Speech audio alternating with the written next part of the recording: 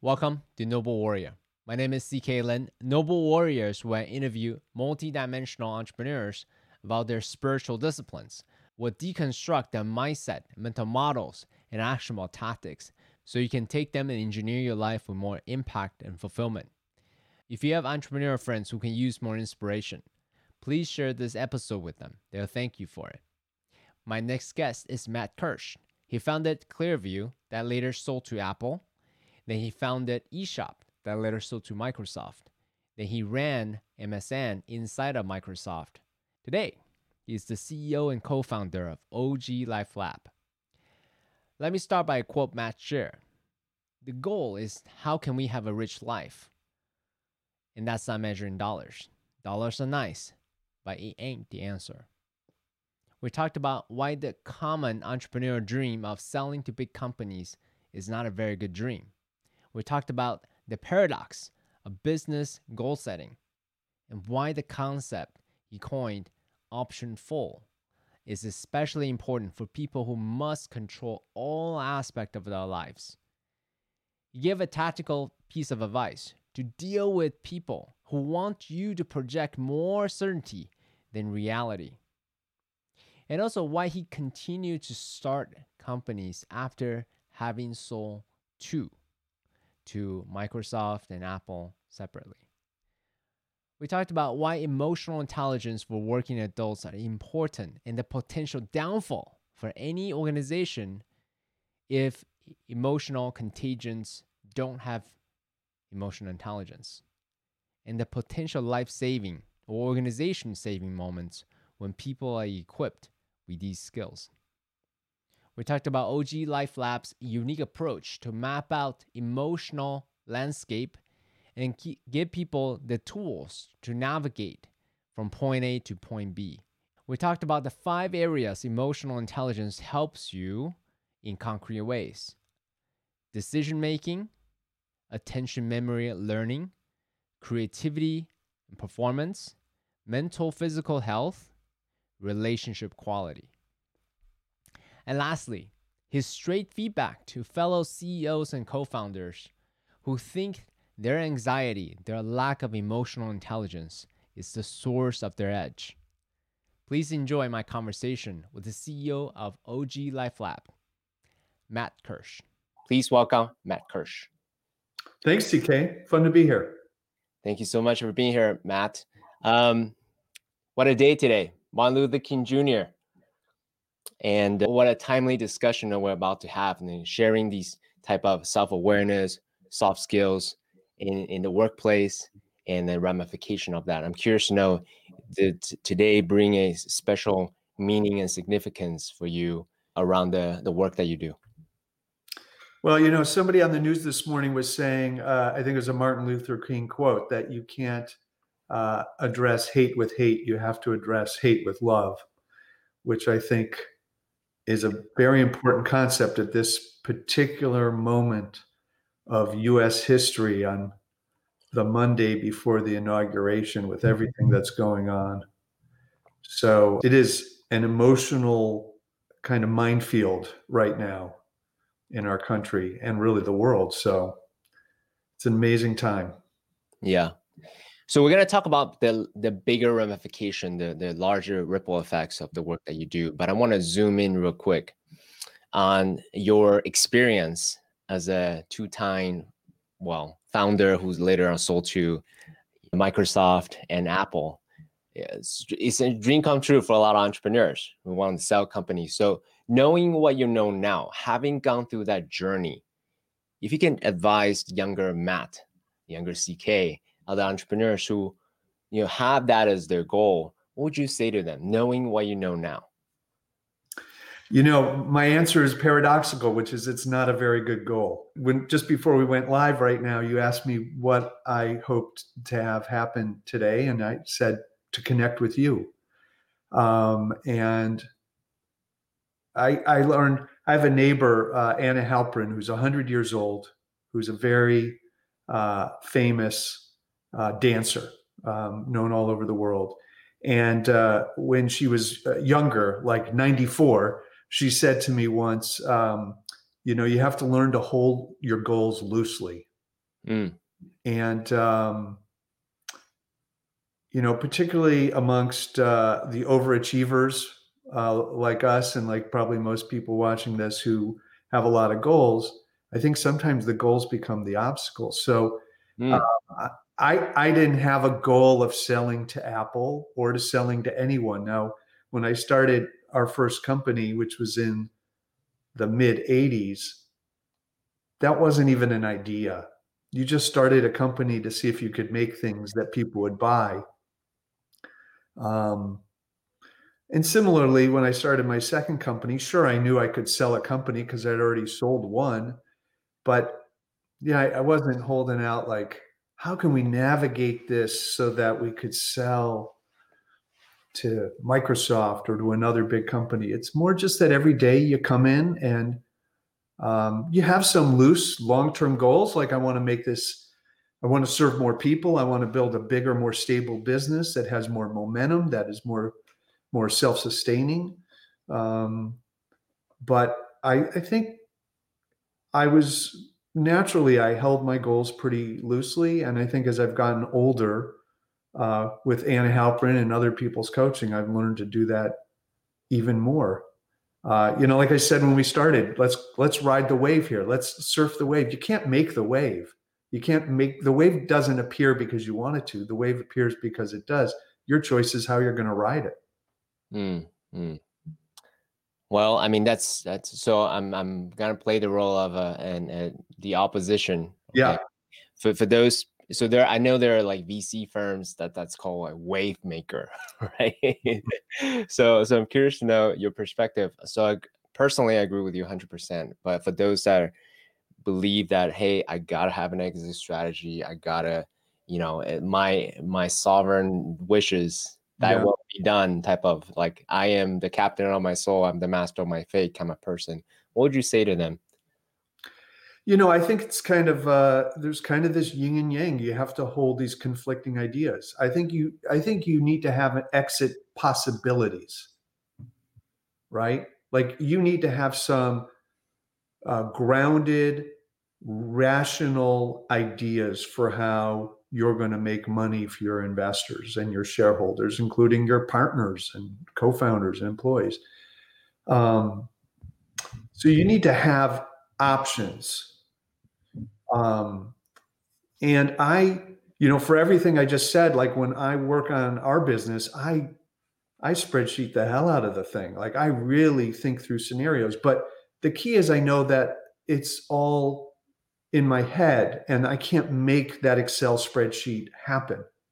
I often tell the story of pitching eShop to one of my investors in the mid 90s. And I think I forgot my slides. This was back when slides were on transparencies. I think I forgot them or I didn't think I needed them. And so he asked what our financial model was, but I knew it. I had done it so many times. I went to the whiteboard and I wrote it all out.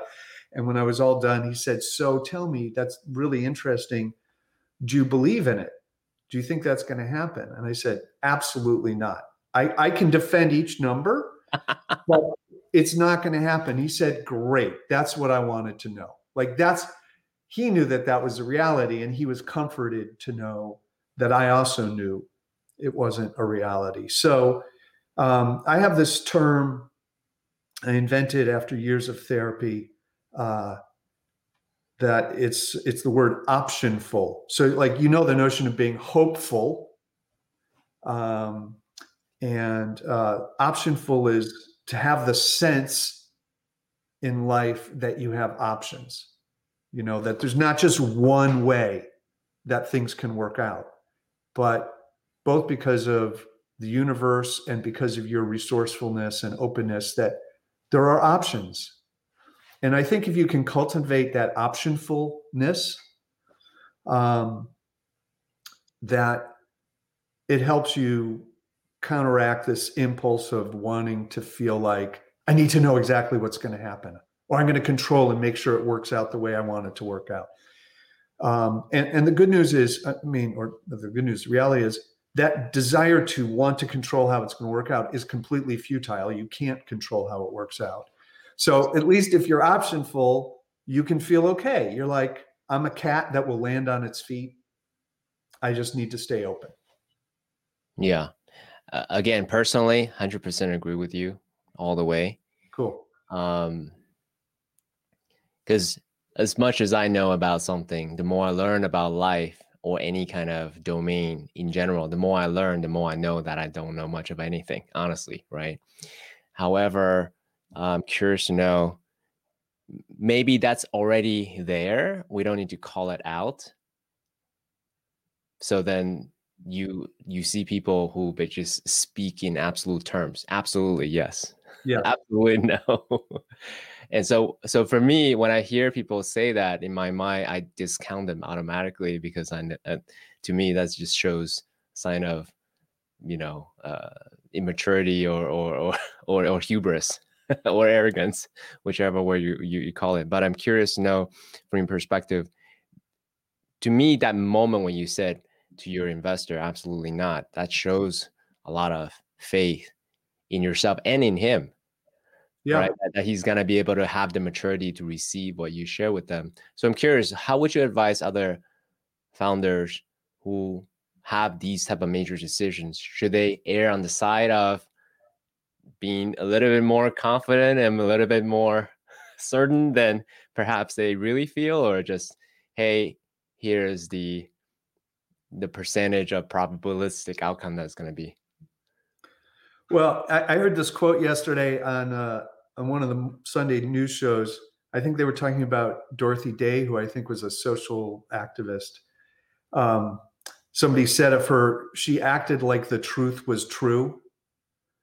And, I think you have to act like the truth is true. So if you're talking to an investor or a partner or a customer, and they want, what they want you to do is talk with a certainty that's not real, I think you should disconnect from that individual, because nothing good is going to come from somebody who feels like reality can be controlled, the future is knowable. It's just, act like the truth is true. That's just not real. You're not setting yourself up for success. Even if it's like, I've got, it's this customer and they just need to hear this certainty. If they want it, you can't give it. And to pretend that you can to get the sale isn't going to work out. So I don't know if that's what you were asking, but yeah, I think you just, compromising on that view of reality isn't going to get you anywhere. Yeah. I mean, I'm with you 100%. Well, especially with the talking heads that we see on the news today, they're pretty much all, well, the nature of news cycles, they need to speak in absolute terms. Yeah. They can't just, say, hey, well, yes, but there's some uncertainty. In my mind, they have to basically speak from a very reductionist point of view, rather than the more depth that we're talking about here. Yeah, I mean, my wife was quoting a well-known political pundit who I respect a lot, who was making some opinion known about what was going to happen with Donald Trump. And it was like, no one knows. We're in completely new territory here. I'm not making any comment here about Donald Trump. I'm just saying this is a highly chaotic, unpredictable situation.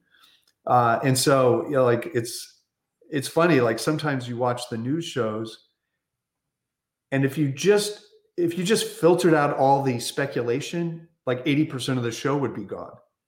But it is speculation, and so it's same in business. You launch a product, you don't know what your customer thinks about it.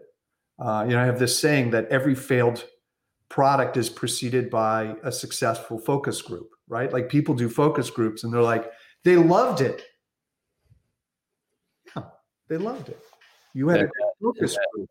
The net promotion score is Right. 9, 10. Yeah. Yeah. So, I mean, we don't know these things. We can't predict what's going to happen.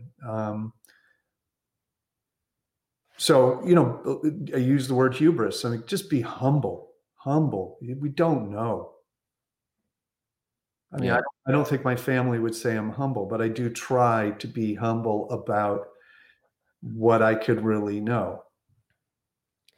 So if you look at your own professional trajectory, the companies that you founded, from Clearview to eShop to now OG Lab. By the way, what does OG mean? OG is the Italian word for today. I But see. in Italian, it's spelled OGGI. I see. Which we wouldn't pronounce well in America, so we use OG just as a concept of being present. What can we do today to improve our lives? So OG Life Lab, that's where the name comes from. Yeah, I like it. It's fun to say OG. Good. Yeah. Yeah. So if you look at, do you feel like that's the natural evolution of an entrepreneur from focusing more on the consumer goods to now a little bit more higher level of Maslow's hierarchy of needs, or that's completely not true? Just, look at, like, what's your internal matrix to make this decision to say, hey, I want to focus on this, and not this? Yeah. That's really interesting. I mean, I think there's two completely separate answers to that, and I'll try to do them both quickly. I mean, for me personally, the thing that drives me with these business ideas is just the concept, the project, the kind of creative effort of, wow, wouldn't it be cool if we had X? And some people start businesses because they think it's a good way to make money, and some people start businesses because they like the intellectual challenge. There's a number of ways that I see people doing it, but for me, it's more like a creative project. So I just had a bunch of different ideas, and fortunately found, folks who had compatible ideas and passions, and we went off and did it together. So I don't know about why I did the exact sequence that I did do. That said, I do think there's kind of a developmental psychology aspect to what this is about. I mean, when I see young entrepreneurs, you're doing your first business, it's just like business is exciting, you get business cards and you incorporate and you get an office and, you get yourself set up on some servers and you hire people, like everything's new. And it's kind of like, sometimes you look at the underlying business, you're like, wow, you're helping people get custom made dog leashes made out of recycled plastic from the Amazon. I mean, it's like, it's not really important, but you don't care because it's your first time through. So I do think that once you've done it enough times, it really comes down to the idea. It's like starting a business isn't per se exciting anymore. What's exciting is working with people on something that you think is an important mission, which certainly is the case with what I'm doing. So I do think there is that kind of progression, that your third time through, your fourth time through, you have different values. Yeah, and I appreciate that. Similar type of topic, because I was asking a thought leader, his job is professional writers, and then we were asking him questions about titling and thumbnails and very nuanced, very detailed questions, and he's like, ultimately he doesn't care, because actually I remember what the question was: Facebook groups, how many groups, the titles, and so on and so on. It's like, ultimately he doesn't care, it's just a means to an end. So I asked him the question of how did he develop this non-attachment to his? Well, he said, just have a lot of Facebook groups. So similar concept. Once you have a lot of companies, then the little details, the mechanistic type of it becomes irrelevant. It's about the core idea. What you going after? Yeah. A guy I worked with at Microsoft had this line that I always loved. He said, it's all about the curricula, which was his way of saying, like, everything he did was about what was he learning. So he went, at Microsoft, he went amongst a lot of different jobs, and sometimes they were up the hierarchy and sometimes they were down in the hierarchy. And He just didn't care. He was really focused on what he was learning. And I think for most people, you could generalize and say learning is how are you growing? And, when you're doing your first business, you're growing in different ways than when you're doing your third business. Just like the first time you travel overseas, you're getting different things out of it and growing in different ways than the 10th time you've gone overseas. So it's a different slice. Yeah. I have a feeling that this is your path. You enjoy the creating a business, growing a business, the frustration of running a business. Would that be an accurate Yeah, I mean, I could do without the frustration. If you have some ideas, that would be great. But yeah, I love making things, and I love doing it with people that who I really respect and admire and can learn from, and that whole kind of team sport aspect is so fun to me. I just think the way my brain works is that it churns out ideas, and I think this is true for most people. And for me, there's just something incredibly rewarding about conceiving of a thing, and making it happen. And this is where holding goals loosely is really important, because you conceive of a thing and it's not the right thing, right? It's not actually what humans want. It's your guess at what humans want. And then humans start telling you what they like and what they don't like. And you get to see it evolve and grow. It's just enormously, gratifying to see that happen. Yeah. Thanks for that.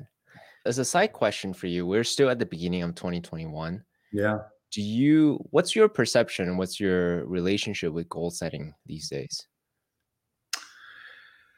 Let me qualify that a bit. Personal goals rather than goals. Yeah. So I hear what you're saying. I mean, within the business sense, I have goals. Within my personal goals, I don't know that I have any other goals except to keep making my marriage better, to keep trying to be a better parent. And,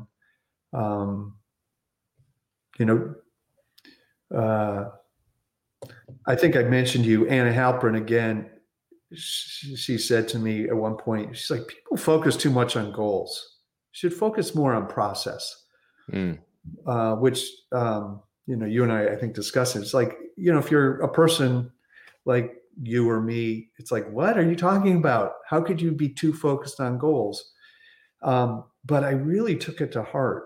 And so, I want to be a better friend. I want to be a better son. I want to be a better brother. I want to be better at those things. And it's a process. I don't know that I'd be better off if I said, I have a goal for, each of these areas. I don't really. So yeah, I mean, and part of that's, to be clear, I mean, I think there's a lens that everything I say should be filtered through, which is, I'm 56 years old. I'm at a different point in my life. I'm not, a single person, 5 years out of college, kind of at the very beginning of their life, not sure which of 1,000 directions it might go in. I'm in a different place. Well, I guess yes, I agree 100%, right? There's a development cycle, and the kind of goals that one may want to have. And you may or may not give the same advice to your kids, right? Right, exactly. But I am curious, because you do have the experience and the wisdom now, and you could gift them that gem earlier as opposed to later after they realize themselves. I don't know. I'm just curious to know kind of like how you think about it and how you wanted to share it and teach it to your kids. Yeah, I mean, we can categorically say my kids don't want to learn anything from me. They hear enough of me. But with our business, we teach emotional intelligence now. That's our whole focus, and over time we'll probably do some other things.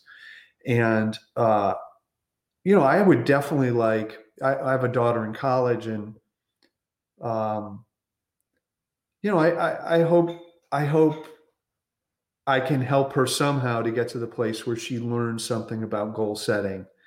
Um, and very much in the spirit of what we discussed, which is goal setting where you can hold goals pretty loosely. My daughter, for instance, she's double majoring in psychology and philosophy.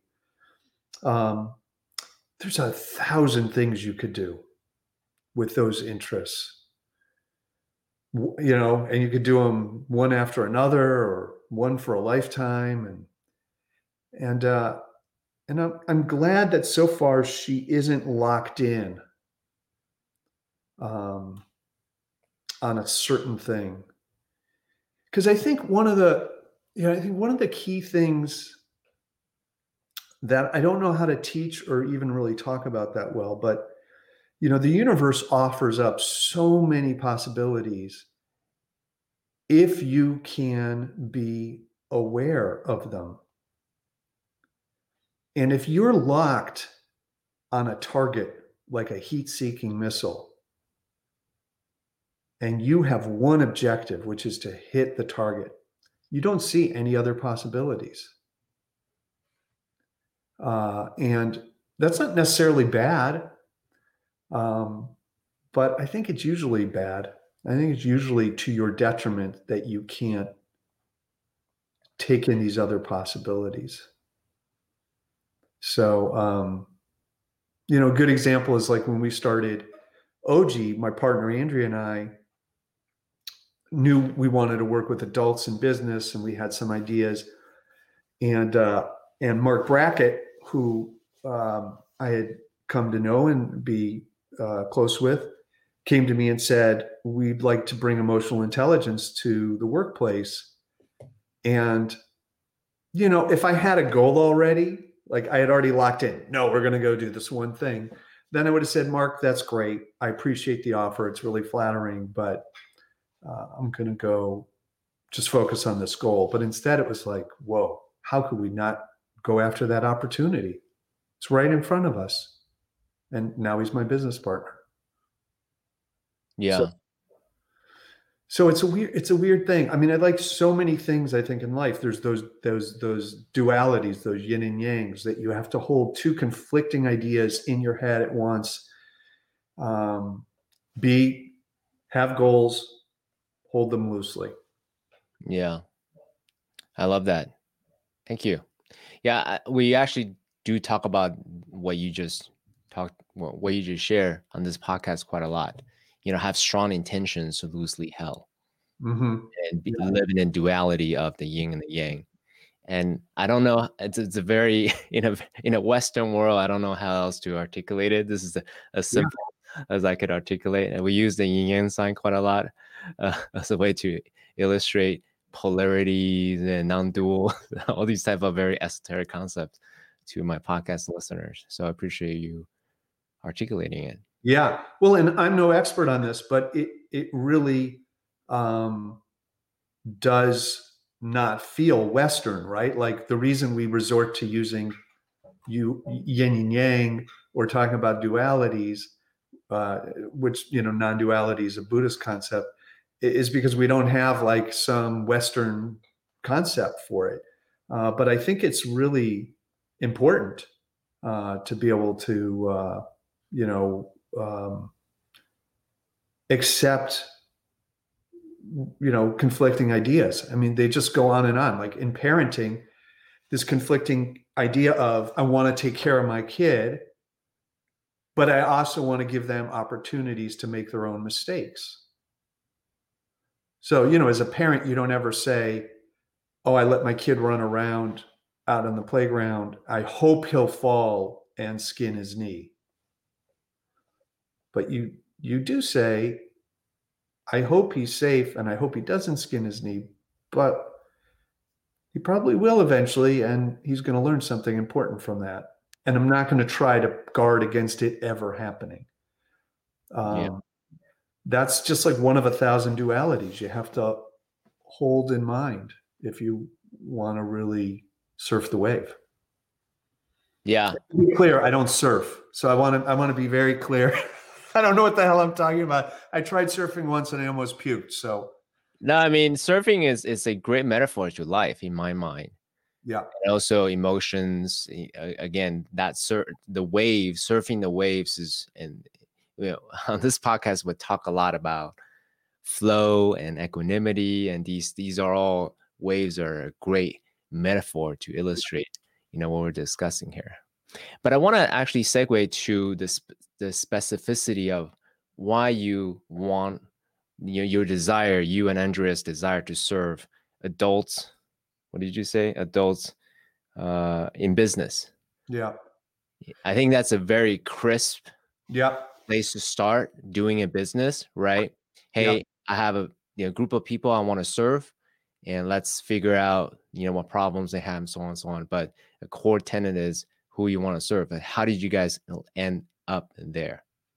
Well, so I think our passion is about helping humans and specifically adults, not because we don't want to serve kids, but because, for instance, our partners at Yale already serve over 1 million kids in schools. That's a whole different venture. So adults have different educational needs and different ways of getting education. And the fact of reality is that, most of their educational activities happen in the workplace. Once you get out of college, people don't take a lot of classes. They don't do a lot of things on their own. So we honed in on the workplace because that's where it happens. And the other reason why is that's a big part of our lives. As adults, we spend half of our time, half of our life's energy trying to advance the interests of some business. And so it's real, if you want to help adults grow and have a richer life, you have to consider what they're going to do at home. I'd also say you also have to consider what they do at home. And that's why it's OG Life Lab. It's not OG Biz Lab. It's about everything in your life, and your work is important, your family is important, and we want to help you with everything. And it's funny, sometimes we interact with people and they're like, yeah, I don't, working with businesses, like I want to help people, but I don't know about the business angle. And it's funny because it's like some people kind of view it as less, not as high of a calling. But a really fundamental part of being an adult for most adults at some point, not everybody works their whole life. Some people raise kids or take care of aging parents or whatever, but most of us spend decades working, and it's meaningful. It's really important. And so we're really passionate about helping people get more meaning and get more success at work and at home. Yeah. That's a very noble mission. I love it. So if you don't mind, some tactical things to think about.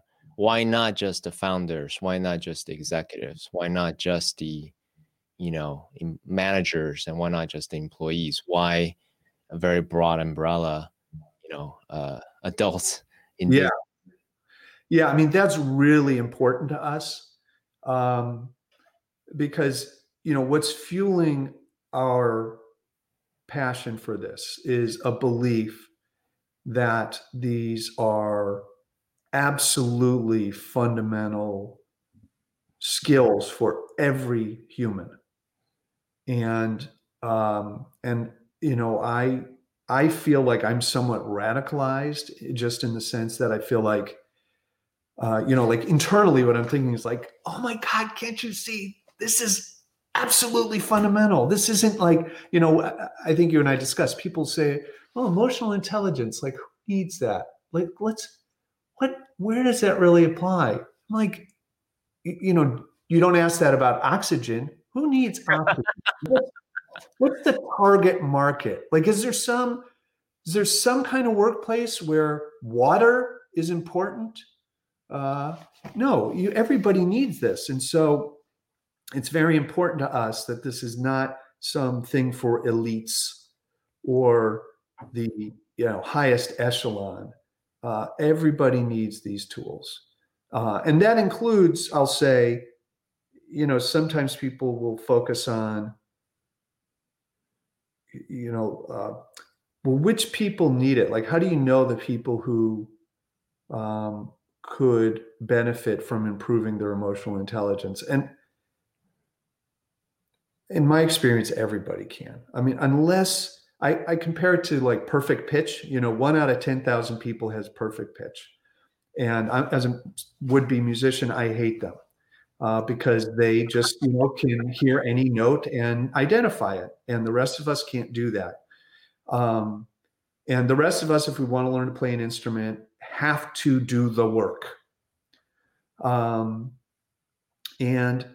emotional intelligence is that way, and even more rare. I mean, people don't have these skills naturally. My partner Mark always says, like, nobody's born being able to identify the 100 different emotions on the mood meter, have the words for it, to know the skills to use to regulate their emotions and move. That doesn't happen. So we really feel passionate, like everybody can benefit from this. And obviously some people have a more natural inclination than others, but it's good for everybody. And so that's why, like, it's a phone-based learning program that includes live video-based learning, because it's something we can scale and make cost effective so that millions of people can do it, as opposed to, like back when I was at Microsoft, we used to do these totally, lavish offsites at these exclusive hotels with great food and elite trainers. It was great. I think Microsoft probably spent $5,000 to send me to it. You can't scale that. Interesting. Well, you're speaking to a emotional intelligence savant. So everything I learn about emotions, I learn it, I acquire it. I wasn't gifted with just a sharp emotional sense. Yeah. So I definitely appreciate your intention to make this skills more widely available. And but before we jump into the teaching modalities, because I think that's a really fascinating topic to even think about.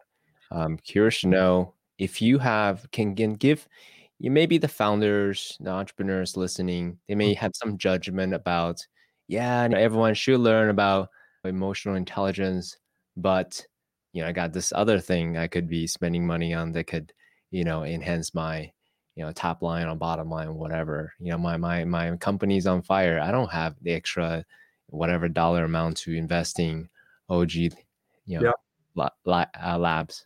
What would you say to them? Well, that may be true, right? I mean, if the ship is sinking, learning about emotional intelligence may not be the biggest priority. So I would not say that in all cases that your highest learning priority would be emotional intelligence. It might be strategic planning or stress management or change management. So I don't think it's always the high order bit.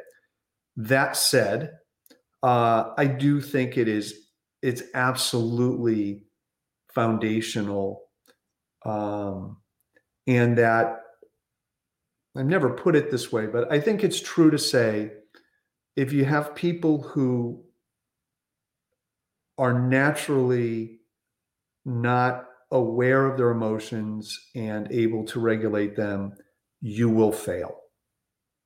And you say more about that? Yeah, I mean, we all know absolutely brilliant people who are total assholes, who you can't get work done. And we also know people who are brilliant, and they're not assholes, but they're not good at reading other people. They're not good at understanding their emotional state. And so there's this notion of emotional contagion.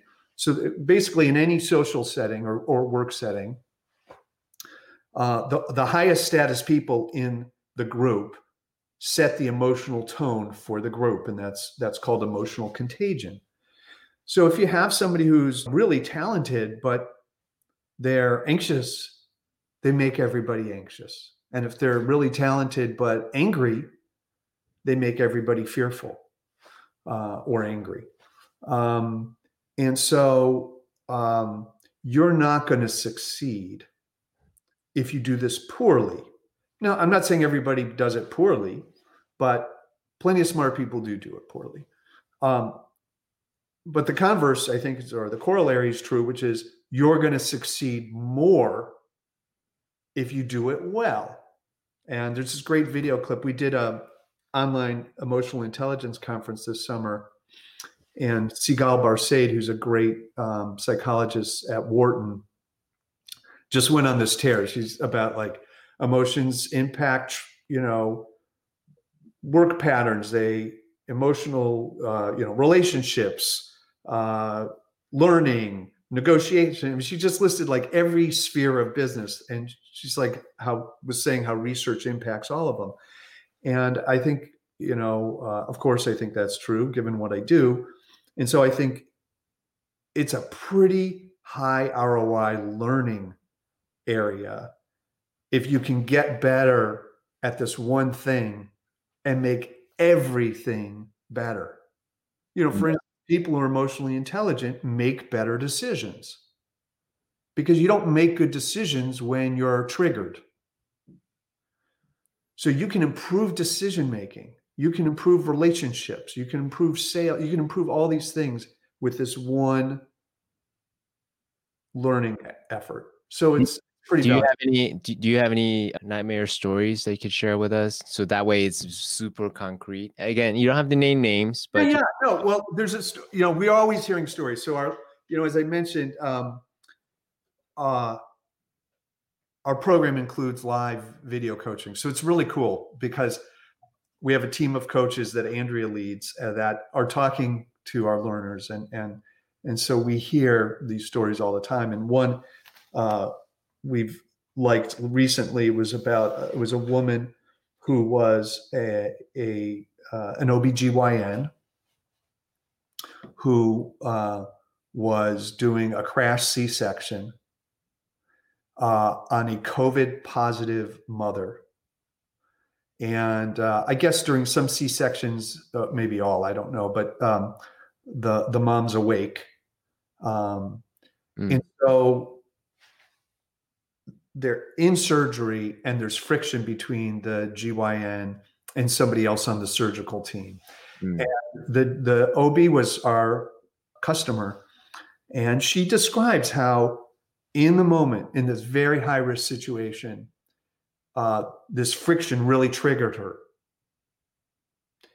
And absent learning about emotions, she would have gone off. She would either reacted back, which would have been awful, even more awful because the mother is conscious and hearing everything, or she would have just had to suck it up, shove it down deep, and try to get through the procedure. But instead, because she had the skills, she recognized her emotions. She understood what the gap was between where she was emotionally, which was angry and insulted. And she plotted a course to a different emotional state, and she had the skills that she learned to move to that new state. And the procedure ended, baby was fine, mom was fine, everything was okay. And then the cherry on top was the doctor was then able to go talk to the other person on the team and talk productively about what had happened and actually improve their relationship. It actually became a bonding episode because she was able to skillfully engage. So, that's an example. My dad's a retired surgeon. I think a lot of surgeons are like, I don't have emotions. I don't need emotions. I'm a scientist and a professional. I go in there and I take care of business. But that's a delusion. That's not true. And so this is a really nice example of the highest stakes situation, a mom and a baby, and emotions were at the center of making that have a positive outcome. Yeah. I appreciate that. Thank you for sharing that. And for the entrepreneurs, for the founders listening to this conversation, I want to say to them directly here, I have personally experienced founders basically, cause their own company implosion. Yeah. Because they reacted emotionally. They choose to look at a situation through the lens of, how dare you sabotage this, and just, cause. And it's not just in this case, what Matt's sharing here is a life is at stake, or 2 lives, or 3 lives, multiple lives are at stake, right? So that's the highest stake there. But also in company terms, you could essentially cause millions of dollars because you imploded a company, or you can cause a customer going away, and so on and so on. So what we're talking about here isn't necessarily theoretical, philosophical, nice to have, actually have real life impact to your organization. So Absolutely. And it's a weird thing. I mean, people call, my partner Mark always says, like, people call it soft skills, but there's nothing soft about it. Both in 2 ways. One is, it's hard to get these skills. It's totally doable, but it takes work. And secondly, it's hard in terms of the value. If you, I could quote all these different studies. But like, there's one study, and I won't remember exactly the construct, but basically they took a group of participants and they could prime them to have either negative or positive emotions by having them read or certain things. And then having primed them, they would have them make decisions about whether they would take a cash offer or wait longer to get a higher cash payout. So it's a kind of risk trade-off. And they saw very clearly that the people who had a negative emotional state were more prone to just take the immediate cash payout, which on a risk-adjusted basis wasn't the right decision. But when you're in a negative mood state, you're more inclined to do that. And so there's thousands of studies like this over time. Read a book like Thinking Fast and Slow, which is kind of a Bible to me, all about the cognitive biases that rule our lives. And if you want to get a hold of those biases, you have to start by understanding your emotional life and be able to regulate it. Yeah, 100%. Now, if you don't mind sharing some, I know that you had publicly shared with us, you've been through therapy. I'm assuming you meditate. I'm sure you have some other practices as a way to self-regulate your emotional states. Can you share with us metaphors or mental models about why particular modality per se, and how you think about emotions, so that way it helps someone listening to this who don't quite understand the importance of emotions yet? Yeah. Well, boy, I mean, there's a lot of stuff I've done. And so just to kind of do a laundry list, I've been in therapy for a long time. That's been incredibly profound for me. Obviously, emotional intelligence training is key. I haven't sat for a long time in meditation, but I do incorporate mindful practices in my life just all the time. I try to be in touch with my body, try to relax and try to be more mindful. It's Thich Nhat Hanh's written great books about, kind of like, you can meditate when you're washing the dishes, because you can do mindful dishwashing. Even little things like, I'm trying to be better about eating mindfully, which I'm really bad at. Like I feel so shitty when I kind of look down and see an empty plate and realize I didn't actually experience any of it. Like, wow, that was 3 slices of pizza. When did that happen? Yeah. So, I think you have to, I try to do it, be mindful as much as possible. Even this session, like, I didn't look at any of the other webinars you've done or podcasts.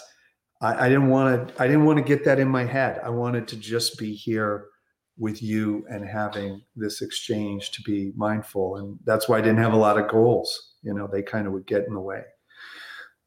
So, it's in Buddhism, they refer to the practice, and it seems like an esoteric word. What does a practice mean? But the point is, it's a process that goes on for your whole life.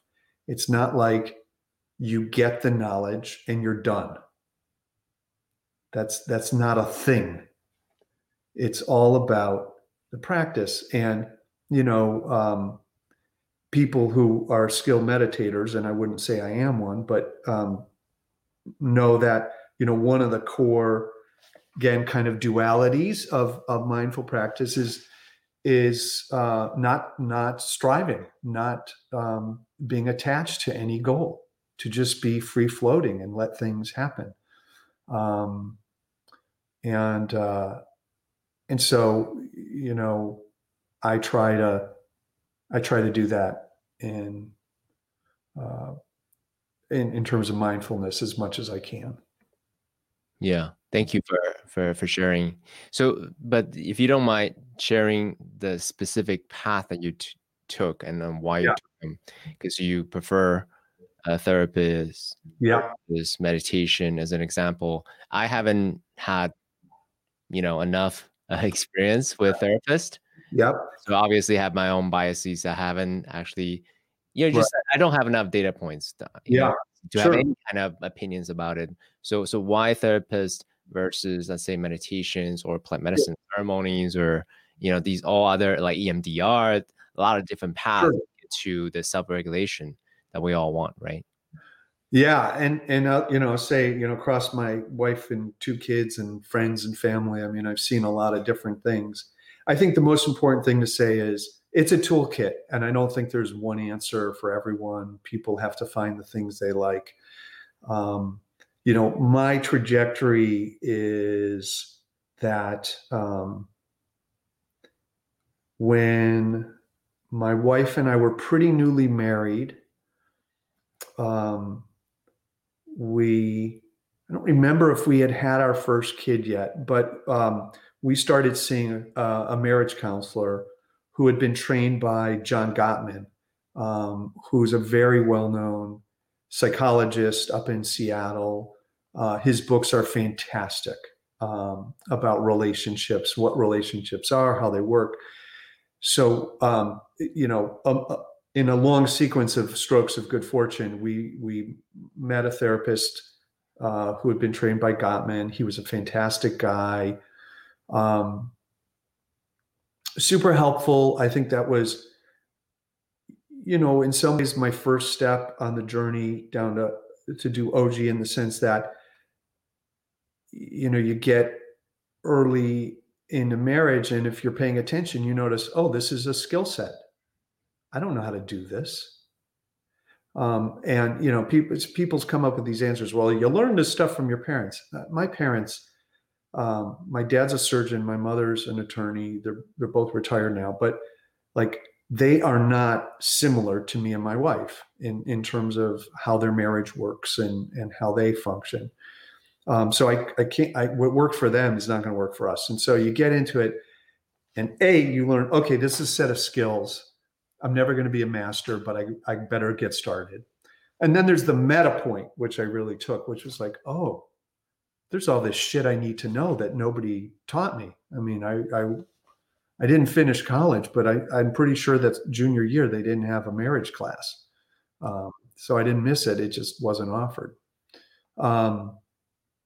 So that was step one for me. And then my wife saw a sequence of we moved to the Bay Area. We saw some other marriage counselors, which was helpful. And then around 13 years ago, I got a referral to the woman who's still my therapist. And I still remember going into her office and sitting down and telling her how I wanted her to help me with my marriage and help me figure out my wife. And I think within like 3 minutes, she basically said, well, your wife's not here, so let's work on you. And we've been working to help me understand me ever since. And there's all kinds of therapy. There's cognitive behavioral therapy, which a lot of people find enormously helpful. There's more kind of proactive therapists who are the type that'll say, well, CK, what I think you need to do is go march in and tell so-and-so this. My therapist is much more traditional. She asks me questions. She offers very few suggestions. Because she's focused on helping me build the muscles to figure things out. And I've seen her at some points once a week and at some points twice a week. And it's, it's just a essential part of my life. And, my mother finds the whole thing kind of mysterious that I do therapy. And she's like, is something wrong? Is there something you're trying to deal with? Actually, no, there's not anything wrong. But I can tell there's more. Yeah. And so I've spent more money and more time on therapy than any other thing I've done for myself, and thank goodness it's the best thing I ever did. But just to reiterate, that's good for me. Other people do other things. Some people need to see psychiatrists, and that's super important because they're dealing with anxiety or depression or ADHD or OCD or whatever. And then, finally, there's all the emotional intelligence work. And whereas I think of therapy as kind of wandering around, exploring the territory. Imagine like searching through a forest and looking for interesting discoveries. The emotional intelligence work I do is much more. We give you a map. We teach you how to navigate, and you are going from point to point. It's not a replacement for therapy, but it is more direct and deterministic. I appreciate that distinction, actually. That's actually very helpful. Thank you. Yeah, I like it. More outcome versus process driven. Yeah. And they're both useful. Oh, for sure. Yeah. I mean, you're speaking to an audience of visionaries, seekers, impact-driven entrepreneurs. So what you describe is perfect. Anything else you want to say about the selection criteria for your therapist? I think chemistry is everything. I'm incredibly fortunate. I have this therapist who she just never hits a wrong note for me. Like, she totally is on my wavelength. And I've known other therapists who are very talented, and I never would have had that relationship with them. So, you have to be ready to go in and have a couple sessions and say, thank you, I'm just not feeling it. Because your goal is to be with somebody that you can be completely honest with and totally kind of naked. And I'm not sure I am, or I've gotten there, but that's the goal. So I think you have to look for that right chemistry. And then the second thing is not to like go down a rat hole, but people get really confused about the difference between therapists and psychiatrists. If you elaborate. Well, I mean, if you have depression or anxiety or ADHD or what have you, you need to see a psychiatrist who's a medical doctor, who's an expert at prescribing these medications. Sometimes general practitioners will prescribe them. I don't recommend that. Sometimes therapists have abilities to work with the doctor to get you prescriptions. But in my experience, the best thing to do is get to a psychiatrist that you trust if you have those kinds of challenges. But, it's like, I once used the analogy of like, if you're an ice skater, and your form isn't great, okay, you need a coach, which is like a therapist. But if you have a broken ankle, your coach cannot help you. Like, until the ankle is supported, you cannot improve your skating. And that's the psychiatrist. So like, if you're suffering from chronic depression, you need to get to a psychiatrist. It's another one of these things where I like inside, I'm just like, it's so fundamental and such a failing of our society that we don't even give people this basic understanding about what therapy is and what psychiatry is. And you hear these horrible stories about people who haven't left their house for 3 weeks, but they're talking a lot to their friends, and it's clear they're depressed, and it's clear that they need medical help. It's a medical condition, and they're not getting it. And it breaks my heart. Yeah, thank you for that distinction. You're right. I mean, part of conversations like these for me is I want to normalize these type of conversations, because there's, especially around high performers, entrepreneurs, there's still some level of stigma around mental health, mental wellness, mental fitness, mental performance. So I use these words interchangeably because, I mean, precisely, it's like going to the gym. There's nothing wrong with going to the gym, right? You want to get better at your emotional ability, your emotional skill, you practice by using these type of emotional skills platforms. Similarly, you want to understand how your mind works, go talk to a coach, you go talk to a therapist, go talk to a psychologist. It's totally okay. There's nothing wrong with that. Well, I thank you for doing that. I think it's incredibly important. And that's why, like, for me, if I tell somebody I'm busy tomorrow, I don't ever say I have something to do. I say, because I'm going to see my therapist, because I want to make it a tiny little bit safer for people to feel like that's a normal part of life. And when I talk to the people I know who see psychiatrists, I also want to make that normal. It's a medical problem. No one's embarrassed that they go to the doctor because they have shin splints or because they're having their diabetes treated. And it should be the same thing for mental health issues. It's totally underground, and it's very sad. And actually, a psychiatrist I know here in the Bay Area, Michael Freeman, he's published a paper about incidents of mental health issues with entrepreneurs, and people can find it online. I actually was part of his study, and he does find that there is, I think, increased incidence of some mental health issues amongst entrepreneurs.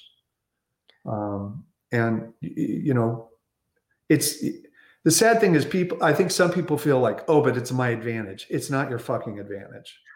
Say more about that. Actually, please say more about that. People are like, oh, my anxiety drives me. It's what keeps me going. Yeah.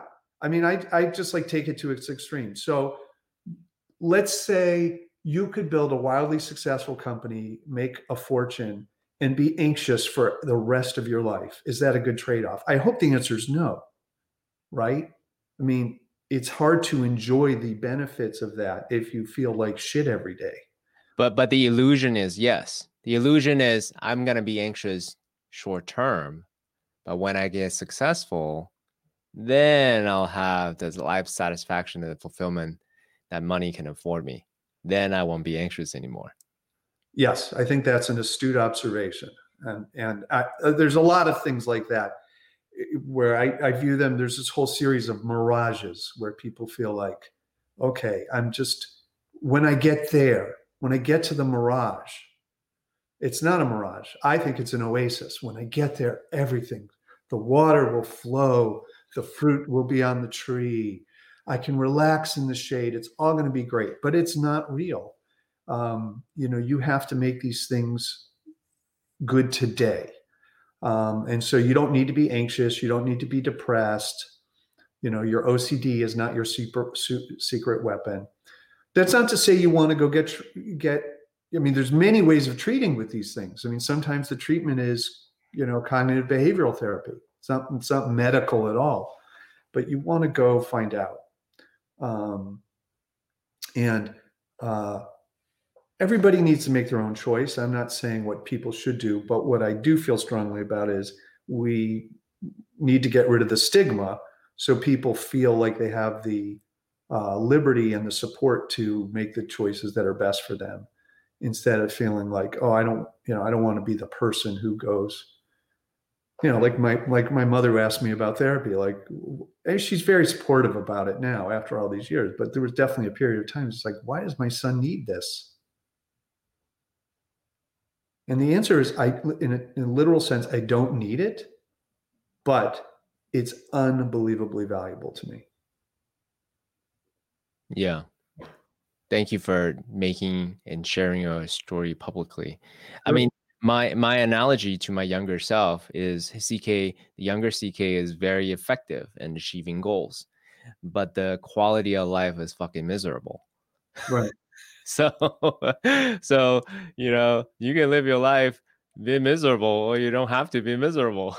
and the added benefit is you're going to be even more effective. Why not? Right. Well, it's a funny test, CK, and I'm very mindful of making sure we hit the topics you want to hit. But like, when you think about American attitudes towards European cultures, it's like, oh, the Germans, they can't even open their businesses certain days of the week, and they have 6 weeks of paid vacation every year. And like, how could you get anything done? And their economy isn't as productive as ours. And I'm no expert on comparative economies, but anyways, it's just this like attitude of their culture is somehow inferior because they don't have their nose to the grindstone as much as us. I'm not sure that's that awful.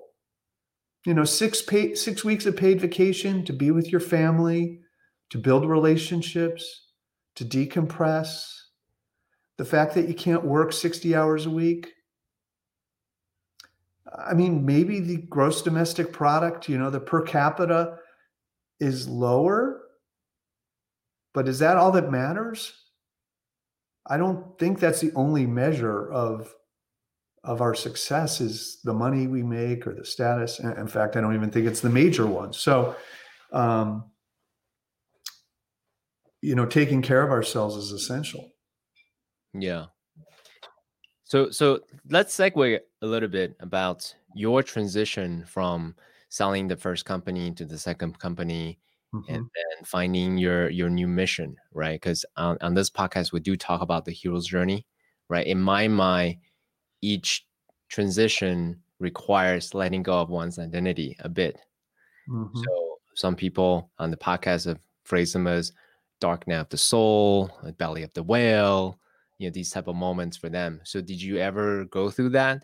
Those type of darker moments during those transitions at all? I think the one time, selling to Apple was, I was 23 years old. I was happy to do it. I think selling to Microsoft was pretty similar. I think the one time I really had a hard time adjusting was when I left Microsoft, because I went from a big job with a big team where the system was set up to make everything very easy for me, to, literally being home with my newborn daughter, where there was no system and I was changing diapers, and I didn't have any mojo. And after leaving Microsoft? Yeah, I mean, I stayed home. I was just home, for a decade.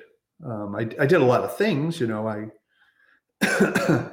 ran a nonprofit and sat on boards and stuff. But, you know, going from running the number 4 website on the planet to being a guy at home with his baby and wife was a big change.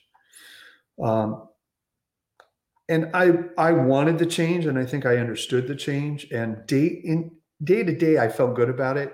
But about once a month, I had a dream where I would be at Microsoft and nobody would know who I am. Mm. And it's like, oh, that really hurts. I'm not a player anymore. No, relevance. Yeah. Relevance, importance. Mm-hmm. I think even more than that, I think it's just when you're in a high status position, it's like, the rules of gravity have been dialed down for you. It's just things are easier. People come along, they don't argue as much. When you ask them to do something, they just do it. When I was at Microsoft, I could say to my assistant, let's have a reception, let's have a Friday kind of reception for everybody because we're going to ship product. And it's just like, I'd walk downstairs and there'd be this whole catered event that I did nothing. It just would happen,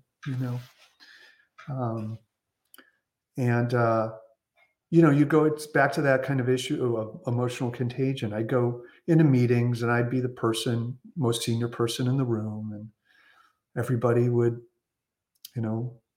if I wanted to talk, they would shut up and let me talk. If I asked them to do something, they'd write it down and go do it. And it's bullshit. That's not real. That's not reality. And I really consciously walked away from it. But I had dreams about that loss for years, to get used to just, you're not that guy anymore. So I wouldn't call it a darkening of the soul for me. Fortunately, I was like in this wonderful time with my baby daughter and home with my wife and getting to explore all kinds of new things. So there was a lot of good, but there was some attachment there. Mm. So did you actively take on any practice as a way to adjust to a new identity at all? And by the way, the context of my question is this, because some of the guests have been on the show before, or clients, they have a real hard time adjusting to it. Mm-hmm. So if you have anything tactical that you can share, whoever's listening, or to really help them going through this transition right now, that would be super helpful. Yeah, I don't know if I remember it accurately. I do know that it was around that time that I really started reading a lot of Buddhist thinking. And so I started, soon after I read a book on mindfulness by Thich Nhat Hanh and started practicing. And I started reading other texts about Buddhism, which to me is not a religion. It's really a philosophy. And that was really profound to me. I don't know that I can connect it with that kind of attachment fading away. I think probably more than anything else, it was just time passing and me moving on to other things. But I do find that helpful. And then kind of the overall practice, which really just came down to a decision, was I exited tech. I just didn't really, I sat on tech boards, but I was not immersed in that. And when my wife and I moved back to the Bay Area from Seattle, we intentionally moved to a part of the Bay Area that's not a tech haven. And, when I go down to Silicon Valley, the way I always look at it is like in Silicon Valley, when you walk into a restaurant, everybody turns to look. to see who you are, to see if you're someone. Mm. No, up here, nobody gives a shit. You walk in, nobody cares. And that was, I think, in a way, the biggest decision I made, which was just to extricate myself fully and put it behind me. And I'm not in Seattle. I'm not in high tech. I'm off doing something else. I got to move on. Mm. Got it. Well, that is a hack, right? Put yourself in an environment where you can invent a new identity where, your old identity didn't matter to anyone. Yeah. Environment. So beautiful. Anything else before we'll move on to the next thing? Okay. I'm good. All right. Beautiful. Well, let's talk about the teaching aspect of emotionality, because in my mind, it's one of those things, right? You can teach them certain skills, but if they are too attached to the mechanistic aspect of it, then it becomes kind of miss the point again, right? So it's like having a strong skill but loosely held, so that way they can start to use it more intuitively, naturally. And I say that from someone who went through that journey. So why did you choose to use, let's say, video training plus life coaching as a modality of the best way to transfer this type of knowledge in a bite-sized way to people in business? Yeah. Well, I think there's a couple key observations. I mean, one obviously is different people learn differently. And so if you have just a single, it's kind of like if you serve a plate of food and the only thing on it is a hamburger, but there's no bun, there's no tomato, there's no lettuce, there's no French fries. For some people are like, well, I don't want just the hamburger. I need other things. And so part of it is just from a learning science point of view, you want something for everyone. So that's one issue. I think the bigger issue is that the kind of learning that you're doing in the Emotion Life Lab, which is our product, it's about forming a habit. And it's a habit that is by its very nature built on what I'll call personal knowledge.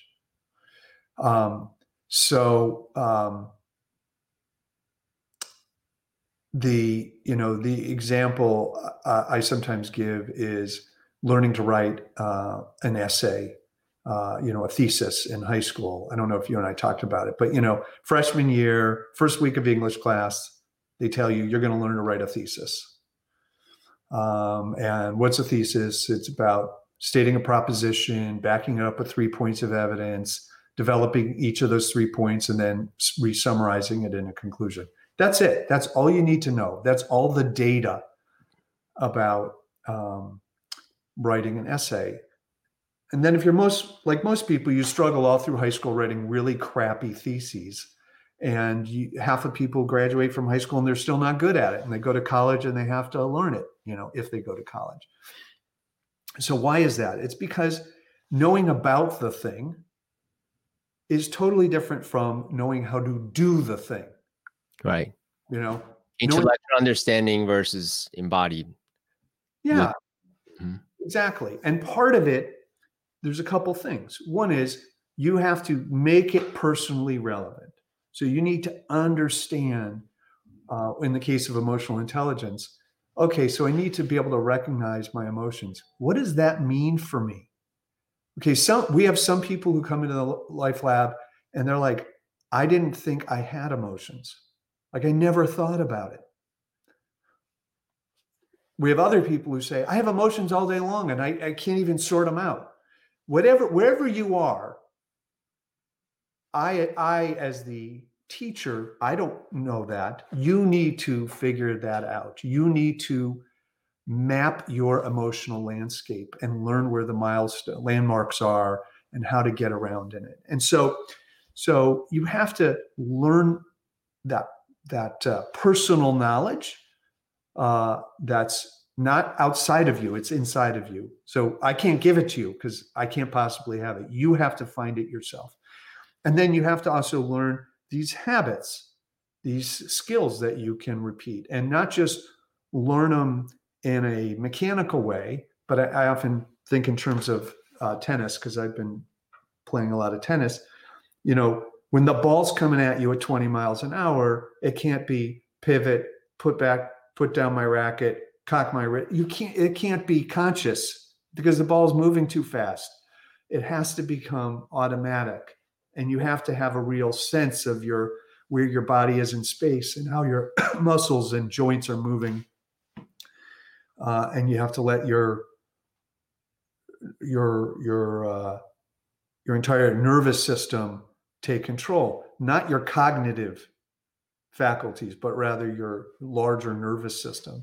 And it's similar with emotional intelligence. So you need to get to this place where you're in the operating room and you get triggered and you go, oh, I'm triggered. What am I feeling? I'm angry. Why am I angry? Oh, what's anger? Anger's a perceived injustice, being wrong. Yeah, I feel like this other person wasn't fair to me. What can I do about that? Ooh, you know what? I'm going to use reframing. Reframing is a way of reinterpreting. Say, you know what? This other person in the operating room, they're doing their best. They want to take care of the patient too. Maybe they had a bad day. Let's give them the benefit of the doubt. All right, I feel better. Now I'm able to perform. But for all that to happen, it's not about, my partner Mark at Yale has got a great book, Permission to Feel. I recommend it to everyone. It's a great introduction to emotional intelligence. But when you're done reading it, you will not be emotionally intelligent. You'll have information about emotional intelligence. So that's why we structured our system to be such that you actually have lots of activities where you reflect, where you do things like come up with emotion goals. When I'm with my family, what emotion would I like to feel? How am I going to get there? What's the practice to do that? When I'm in work, what's the emotions I want to feel? How am I going to get there? And you get to see a lot of examples of people talking about their emotions. You get to hear our partners at Yale, Mark and Robin Stern, who's our other co-founder, hear them provide expert advice. And then we have these live sessions that are really key to help you, what we call consolidate the learning. So you kind of, like, we have this tool called the Mood Meter that lets you map your emotions in terms of energy and pleasantness. You get introduced to that and you know about it, but then you need to practice it for a while. And then we have a live session where you work with one of our coaches where they help you really become more of an expert. So you leave not just having an awareness, but really, okay, I really get it now. I understand the red quadrant in the Mood Meter is high energy, negative emotion, and it's useful in certain circumstances, and it's really lousy in other circumstances. And I need to be aware of that. So we bring all of that together. And then the key is that because it's spread over 50 little steps, it takes you about 3 months to complete it. And if you just think about it, it's common sense in a way. Like if we gave you a 1-day class, you might really like it, but we all know that we're going to forget it all. And that's just that 100 years of research has shown what's called the forgetting curve. If you learn something and don't have it reinforced, it is gone. And yet we still do these stupid workshops, but they're not going to work. So we have the power of smartphones now, so that I can learn 10 minutes a day for a couple months, so that at the end, it is in there. It's not going out. You're going to remember this probably for your whole life. So it's a real different way of learning. And, what it comes down to for us is that our goal isn't to sell you something. Our goal is to have you really change your life. And yeah, we're going to sell you something to get you there, but it's not enough to take your money. It's really important to us that, a year from now, you're saying, I think about this all the time. I use these skills every day, because you have emotions every day. Yeah, I really liked, so specifically around that, I was watching Mark giving a Google talk the other day, and a few years ago, he said, "Yeah, we have multiple emotions every minute. And therefore, within a day, ultimately, we have a couple thousand emotions that we experience." And Right. like me, you know, my sensitivity to my emotions isn't that high. So, Right. so I was very surprised to hear that we have a couple thousand emotions every day. So this actually allows me to develop higher awareness of my own emotions, as well as a better way to articulate that to another person. So Yeah, exactly. And the analogy I use sometimes, CK, is it's emotions are kind of like the weather. They happen. It doesn't matter if you don't want them to. They do. You can act like they don't. You can say, I'm going outside without a jacket. Sometimes you're going to get wet, and sometimes you're going to get, burn up. Uh, you can just pretend, but it doesn't serve you. It's never better to ignore the weather. But the other reason I like comparing it to the weather is, the weather is always changing, and it's not good or bad. I mean, obviously, we would rather not live through a hurricane, but you know, you may not want rain now, but here in the Bay Area, we need it. And you may not want it to be hot, but the plants need it. So it's all going to come. Every possible emotion will happen. We don't get to choose what it is, but we can be smart about it.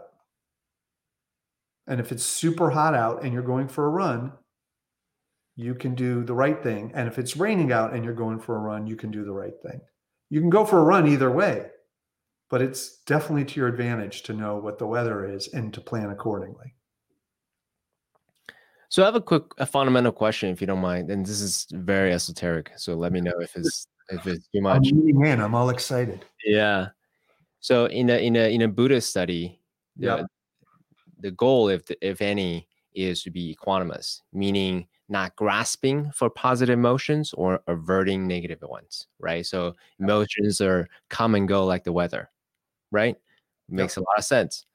So again, let me know if this is too esoteric, since your product is about getting from point A to point B, as in outcome driven emotions. I feel terrible now, I want to feel better. Mm-hmm. Is the premise there feeling better is better, or is just part of um, a way to get to equanimity? Does that make sense? Yeah, it's a super interesting question. To feel my way through it, I'm not sure I have the best answer. Mark talks a lot about being an emotion scientist, and by that he means to look at your emotions and think about it in a non. He says, don't be an emotion judge, be an emotion scientist. So it's just like, okay, this is. I am angry. I am anxious. I am elated. I am sad, whatever. So I think that is very compatible with the Buddhist notion of non attachment, right? It's like, just what is it? Okay, so that's the first step. And then in terms of saying, where do you want to be? It's not so like one of the things I'll give away a little bit of the fun stuff we do in the live video stuff is, one of the things we talk about is which emotions are good, which is a trick question because every emotion has its utility. So again, not being attached to being in what's the yellow quadrant, which is high energy, positive emotion. I want to feel elated all the time. That would be kind of an attachment.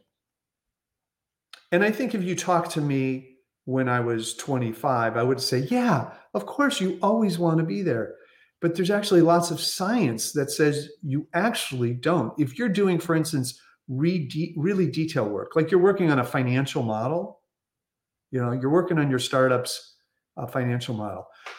I just feel great. The world's conspiring to make everything possible. That's a shitty place to be for real detailed and somewhat skeptical, analytical thinking. And so you want to feel a little bit, there's what's called kind of cognitive window. You want to close the cognitive window. So you're less about what's possible and you're focused in on like the hard nitty gritty details of how this is going to work. So the point is, you don't want to be attached to the good emotions because they're not the good emotions.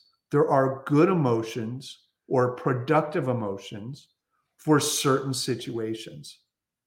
Right now, I'm roughly in the green quadrant, which is moderate energy, very pleasant. But if I was just like, CK, let's talk. I mean, it would be awful, right? I'd be off the screen. I'd be pacing around the room here. That's not good for this setting. So, so I think it's actually pretty consistent. And yes, I think there's an issue about grasping. But again, I think that the reality is, if you're an emotion scientist, you're saying, well, I feel really sad right now, and I need to go speak in front of 500 people in a conference hall. It would be great if I could get into the yellow, but I can't. That's just reality. So let's be, and that would be grasping. Like, I have to get there. No, you don't have to, and you can't. So what can you do? Okay, well, I can get to the high green. Like if I do some breathing exercises and maybe do some best self and use some of the other techniques, reframing, I'll get good enough.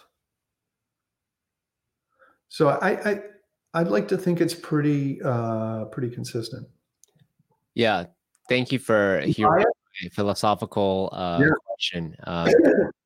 Because I think about this question a lot myself, because my job as a coach is ultimately, for me, people come to me, they want to feel a particular way, but also they want to perform at a higher level. And they want to get to that big idea, and they want to, make better decisions, as you said. So what do I do as a way to help them get there? Right. Yeah. And in my mind, having either attachment to positive emotions or aversion to negative ones, those are all barriers to getting in touch to their inner truth, the equanimity, where intuitions and their wisdom come from. So whatever processes I run them through is a way to, peel back the layers of illusions and constructs and limiting beliefs and so forth to tap into that state. And from that place of equanimity, then you have new insights of looking at these objective data points and then come up with the micro actions that you take perhaps newly towards this thing that you're solving. That's the mental model that I have. Yeah. Well, I think that makes a lot of sense. And equanimity is a full-time job, man. It's so anyone that basically tout permanent removal of limiting beliefs or permanent state of enlightenment, I'm always very, I'm willing to meet someone who's like that, but to me these are all temporary states, and then we come back to it over and over again. So yeah, I mean, it's another duality, right? Like there's this goal that we always have. And at least for me, I recognize I'm not going to get there. Yeah. So that's fine. And I really appreciate what OG Lab is doing, because ultimately what you're teaching, from my interpretation of it, correct me if I'm wrong, it's self-awareness. Where am I at right now? What's my emotion? What are my thoughts? And then instead of grasping or averting to them, and just take note of that first and foremost, and take the micro steps towards an emotional state that's more productive or conducive to what is it that you wanted to have. Yeah, self-awareness is the first step, and then it's the regulation. We call it recognize and regulate. and you know that because I know you've been in the Life Lab. So you want to, where do I want to be for the goal I have? And it's that old saying, if you don't know where you're going, any road will get you there. So you can ignore all this stuff and just kind of let any emotion come up and see how the cards fall. But it's much better to be able to have a plan, and it's really fun working with people because they start saying, oh, so when is optimism good for me? And it's like any parent will tell you, it's not always good to be optimistic about your kids. Like, oh, he's fine. Yeah, he's just taking the bus across town. He's 2 years old. It's not a problem. It's not good. So you wanna be able to pick that emotion, and people become pretty discriminating about these emotional states that they never thought about before. But now they're really thinking like, yeah, maybe a little bit of anxiety is good for what I'm about to do. Okay, so is that part of the principles, the ethos of what you make it explicit to your users? Absolutely. Okay. Yeah, I mean, we really, that mood meter is a 10 by 10 grid. So there's 100 emotions on there. There's about 2,200 words, I think, in English that are emotion words, but we focus on these 100 words. And I don't mean like people memorize the words or anything like that and can list them off, but they become discriminating. They're like, okay, if I'm about to have a one-on-one meeting with somebody who works for me and I'm going to give them some pretty strong feedback, I probably want to be in kind of low energy towards the middle of pleasantness, maybe a little bit towards negative. I mean, nobody wants to get tough feedback while you're smiling and acting like it's a great day. Hey, come into my office. I'm feeling great. The stock market's up. I bought a new car this weekend. It's so great.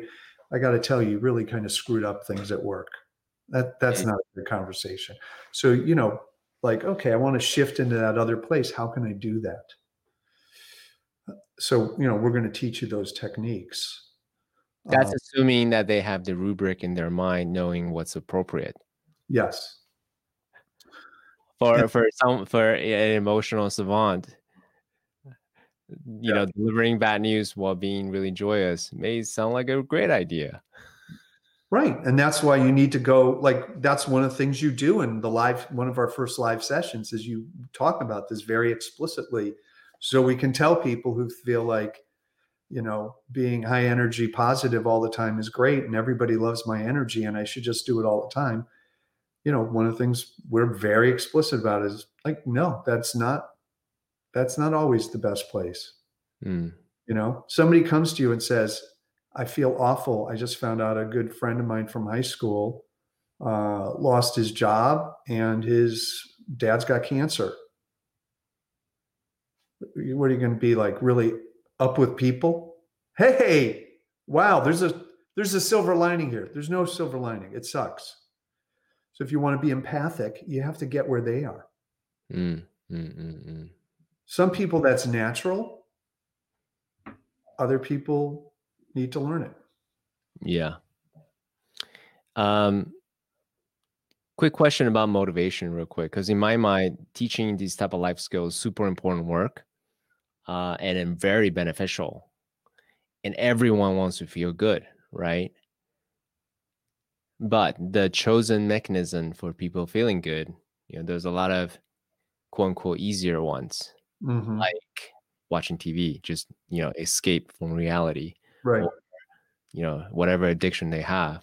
And they don't have to necessarily do the work to be better at these type of skills. So I'm curious to know from your perspective as the founder CEO, what incentives or do you highlight to them such that they're intrinsically motivated or extrinsically motivated to really do the work of 50 days to be better at emotional intelligence. Yeah, that's, I hadn't really thought about kind of the escapist solution of, 10 hours of Xbox. Because you get immediate feedback, right? It's like, Yeah. I don't deal with it. I feel good. It's exciting. I go watch a movie. Yeah. Whatever addictions I have, right? Go do that versus do the work of microstep to be better at those skills. Yeah. I mean, it strikes me that question, CK, is, if you're feeling, so emotions are short term, right? They come and go, like you said about Mark, 1,000 emotions a day. So those short term feelings are harder to address with, Xbox or a candy bar, maybe a candy bar, but there, a lot of those things are not going to work. Longer mood states, if I'm just feeling, I have pervasive anxiety, it lasts all the time. That's where, you use alcohol or whatever, or Xbox. I keep using Xbox because I have a 17-year-old son for whom the answer to many questions is Xbox. Yeah. But I think, the way we try to talk about it is to just be very science-based. There's 5 areas that emotions impact you, and that emotional intelligence will help you. And if I'm lucky, I'll remember all 5 right now. So decision-making is a big one. Attention, memory, and learning is a big one. Creativity and performance is one. Mental and physical health is one. And relationship quality. So if you kind of think back through that list, do I want to make better decisions? Do I want to learn better? Do I want to produce better stuff? Do I want to feel better? And do I want to have better relationships? Yeah, I want all those. I mean, those are really fundamental. So most people, when we walk them through that list, A, believe that emotions impact those things, and B, want those benefits. There are some people, depending on the group, 10, 15% of people who'll say, either I don't want to go there, like this just sounds like a world of hurt. I don't want to think about my emotions. For understandable reasons, right? It's painful. It can be painful, and it's certainly work. And then there's also people who are just like, this is just a bunch of bullshit, which is usually about them saying, I know my emotions have negative impacts on other people, and I just don't think I can do about it. And, like we'll literally have people say, my anger serves me well. Yep. My anger gives me my edge.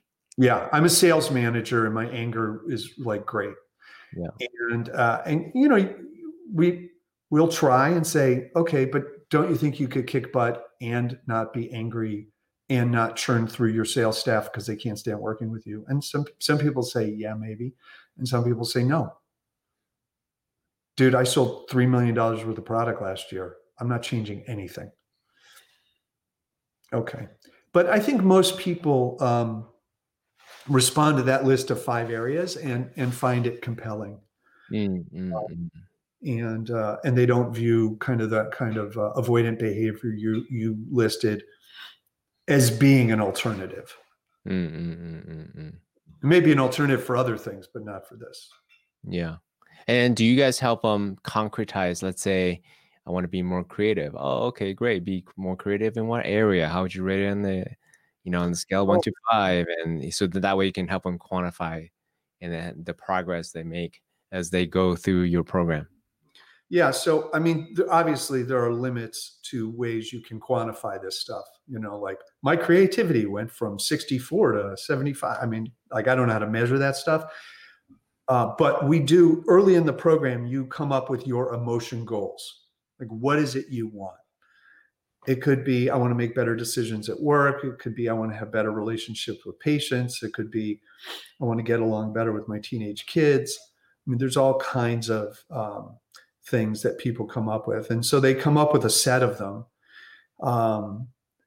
And then towards the end of the program, they actually have a one-on-one coaching session with one of our coaches where they look at those goals and see how they're doing.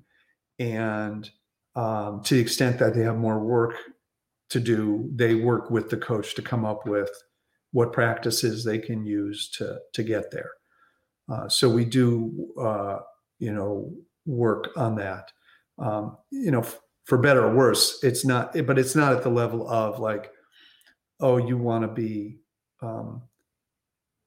better at decision making, so you should use the best self strategy and do this. It's much more about giving people a toolkit that they can experiment with. It's like, here's a toolkit, try to build some things. And some people might like the hammer and some people like the vice grip, and it just depends what you're building. You kind of need to know the tools, and then you'll make good stuff. Yeah. I was the head of culture for my last startup, and my thinking around it has evolved from the very beginning to the middle to right before I exited that startup. It was top down, and it was top down, bottom up, and then it was making tools, an ecosystem, so that way people can pick and choose what works best for them towards their own personal goals. So I really appreciate the way you articulate. Yeah. I mean, I think a big kind of like guiding principle in everything we do that we say to each other all the time is we want to meet people where they're at. So, I mean, it's not, I don't know what's right for you. I don't know what you find resonant. I don't know what you find comfortable or uncomfortable or exciting or motivating. So I'm here to offer a system for you to find those things out. And if you don't care, then what I'm doing is irrelevant. You're just not going to play. But the philosopher John Dewey 100 years ago, who wrote a lot on education, he had this very fundamental premise, which is it is impossible to teach anyone anything. That the only learning that ever happens is an internal process. And that's pretty profound when you accept that, like, I can't cause you to know something. You have to choose to know it, and you have to do the work to assimilate it and do everything else. And so if you have the humility and accept that, which I do, I think it is just a given, then like I can't decide what people are going to learn. They have to want to. Do you guys use any gamification mechanics of the way, like a scoreboard or leaderboard, things like that, so that way people are incentivized to take more of your modules? And yeah, we do some today. We have some today, and we have some that'll come out in the next month or so. It is a little dodgy because the kind of leaderboard that makes sense in a sales team to sell more widgets is really cheesy when you're talking about emotional growth. You know what I mean? So we're pretty sensitive about it. But we do have some cool stuff coming that will kind of recognize people for being consistent and using the mood meter and other stuff so that they'll have a clear sense that they're making progress. Yeah. I asked that question because there's also that group dynamic component to it as well, right? It's not just a game of one, a solo game. It's rather, this is a group dynamics, quote unquote, game, right? You are using an organization. So culture, group dynamics is a huge aspect of it. So I was very curious to know how you, introduce it, but in a very nuanced way. So yeah, and we looked at doing a bunch of features that gamified things within groups, and after talking to customers, we walked away from it. Again, it's one thing to say who's going to be a sales leader. That's very safe. But when we looked at it from a kind of emotion learning standpoint, it became clear, like, as soon as you're going down the road, like so-and-so's making more progress on their emotional learning and everybody else feels like kind of shitty because they're not doing well. It's like we're doing exactly the wrong thing for what we're trying to do, which is cultivate emotional well-being. So we walk away from all of that stuff. Yeah. This person, Matt, is the emotional black belt in our company. Yeah. I'm the best. I worked really hard. I'm the best person in the whole team at emotions. Yeah. So, not that I'm lording it over you and trying to feel superior, but yeah. I'm the best. Come to me to help you settle any differences among you people who are yellow belts and orange belts. Exactly. Yeah. If you don't mind, can we zoom out a bit on the sort of the societal? COVID time, super stressful, right? Economy is still not stable. Remote work, right? So there's a lot of, and then obviously U.S. The transition of power, all of this could be very stressful, forcing functions for people to, go through their emotional roller coasters, right? Yep. Do you feel this is how do I say this? The perfect timing for something like OG Labs, and how do you foresee this could benefit those who are going through their emotional roller coasters in their company life? Yeah. Well, I think you and I, when we were chatting last week, I mean, it is unfortunately a time when people need this more than ever. And, when the pandemic hit, first we got knocked on our butts like everyone else. And pretty quickly we realized, wow, people really need this. And so we put out an ebook that thousands of people have downloaded. What do we call it? I think it's called Corona Care. And we've done tons of webinars, and we just keep doing them. And some of them are dealing with the pandemic, and some of them are dealing with all the discussions about systemic racism. And we even did kind of a flash webinar, after the events on January 6th. 2 days later, we did a flash webinar with Mark Brackett to just say, like, kind of WTF, what happened to 2021 was supposed to be this big upgrade. And we have people storming Congress. So, I think the need is heightened, unfortunately. And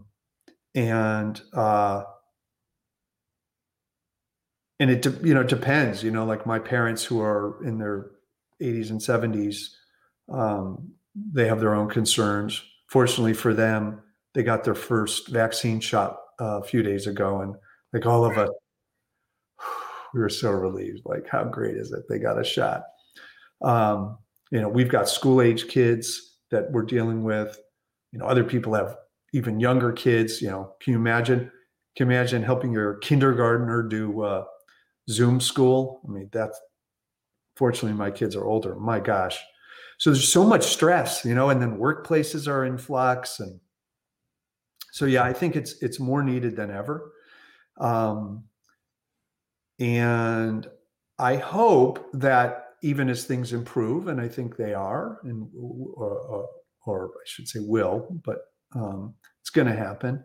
I hope that people still recognize, okay, that anxiety I was feeling was worse, but I feel it regularly, even in the best of times. And the stress I was feeling about work was worse, but the fact is I feel stress all the time at work, even when sales are great. So, I think it's been a pretty weird experience being in the middle of this emotional intelligence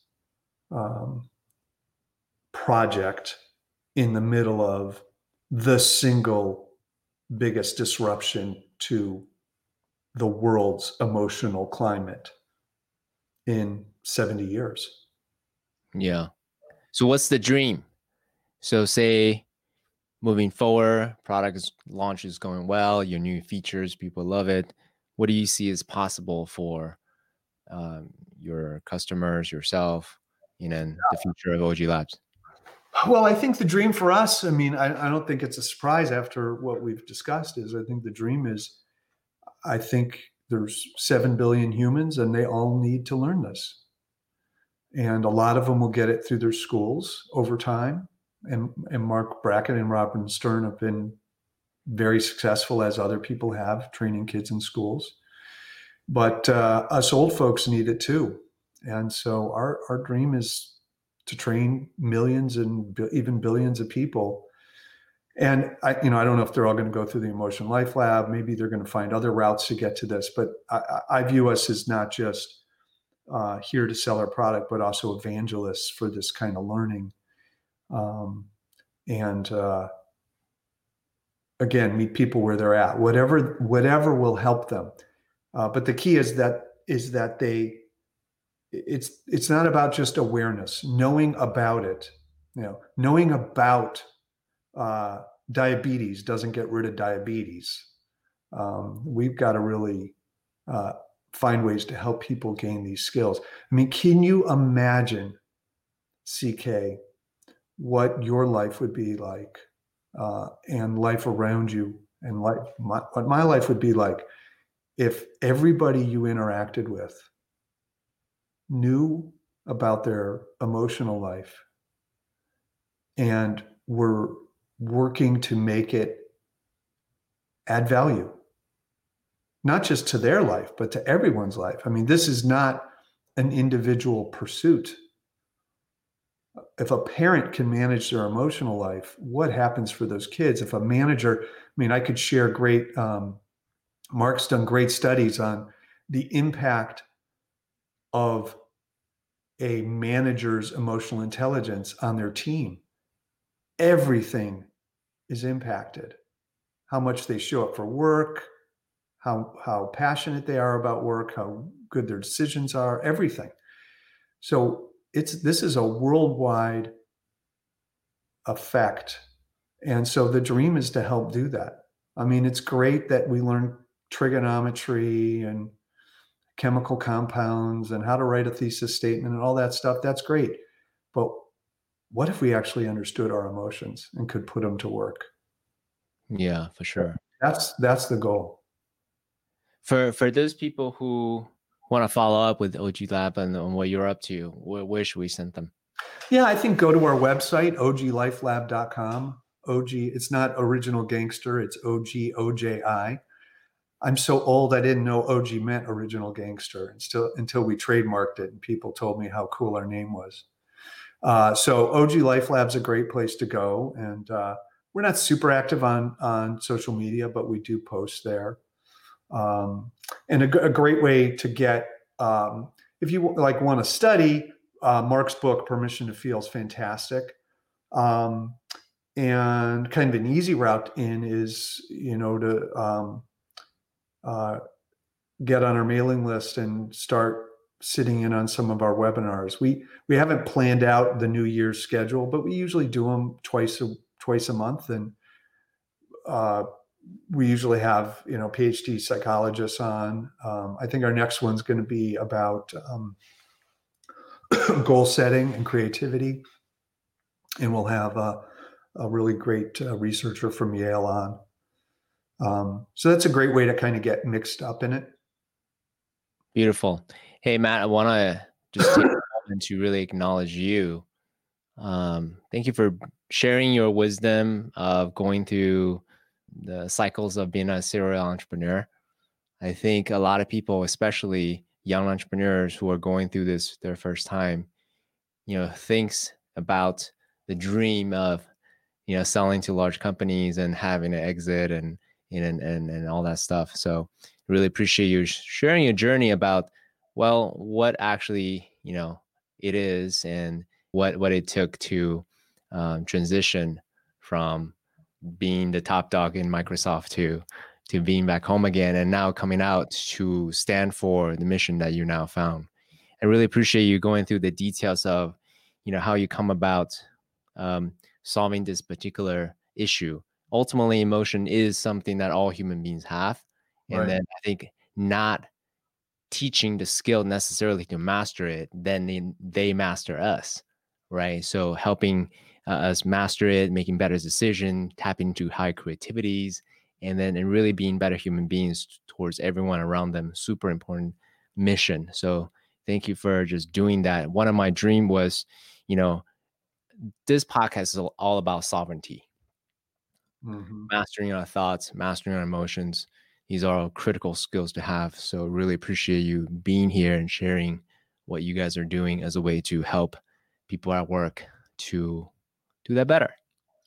Well, listen, it's fun. I said my goal was for us to get to know each other, and I feel like today was a down payment. So it's a first step.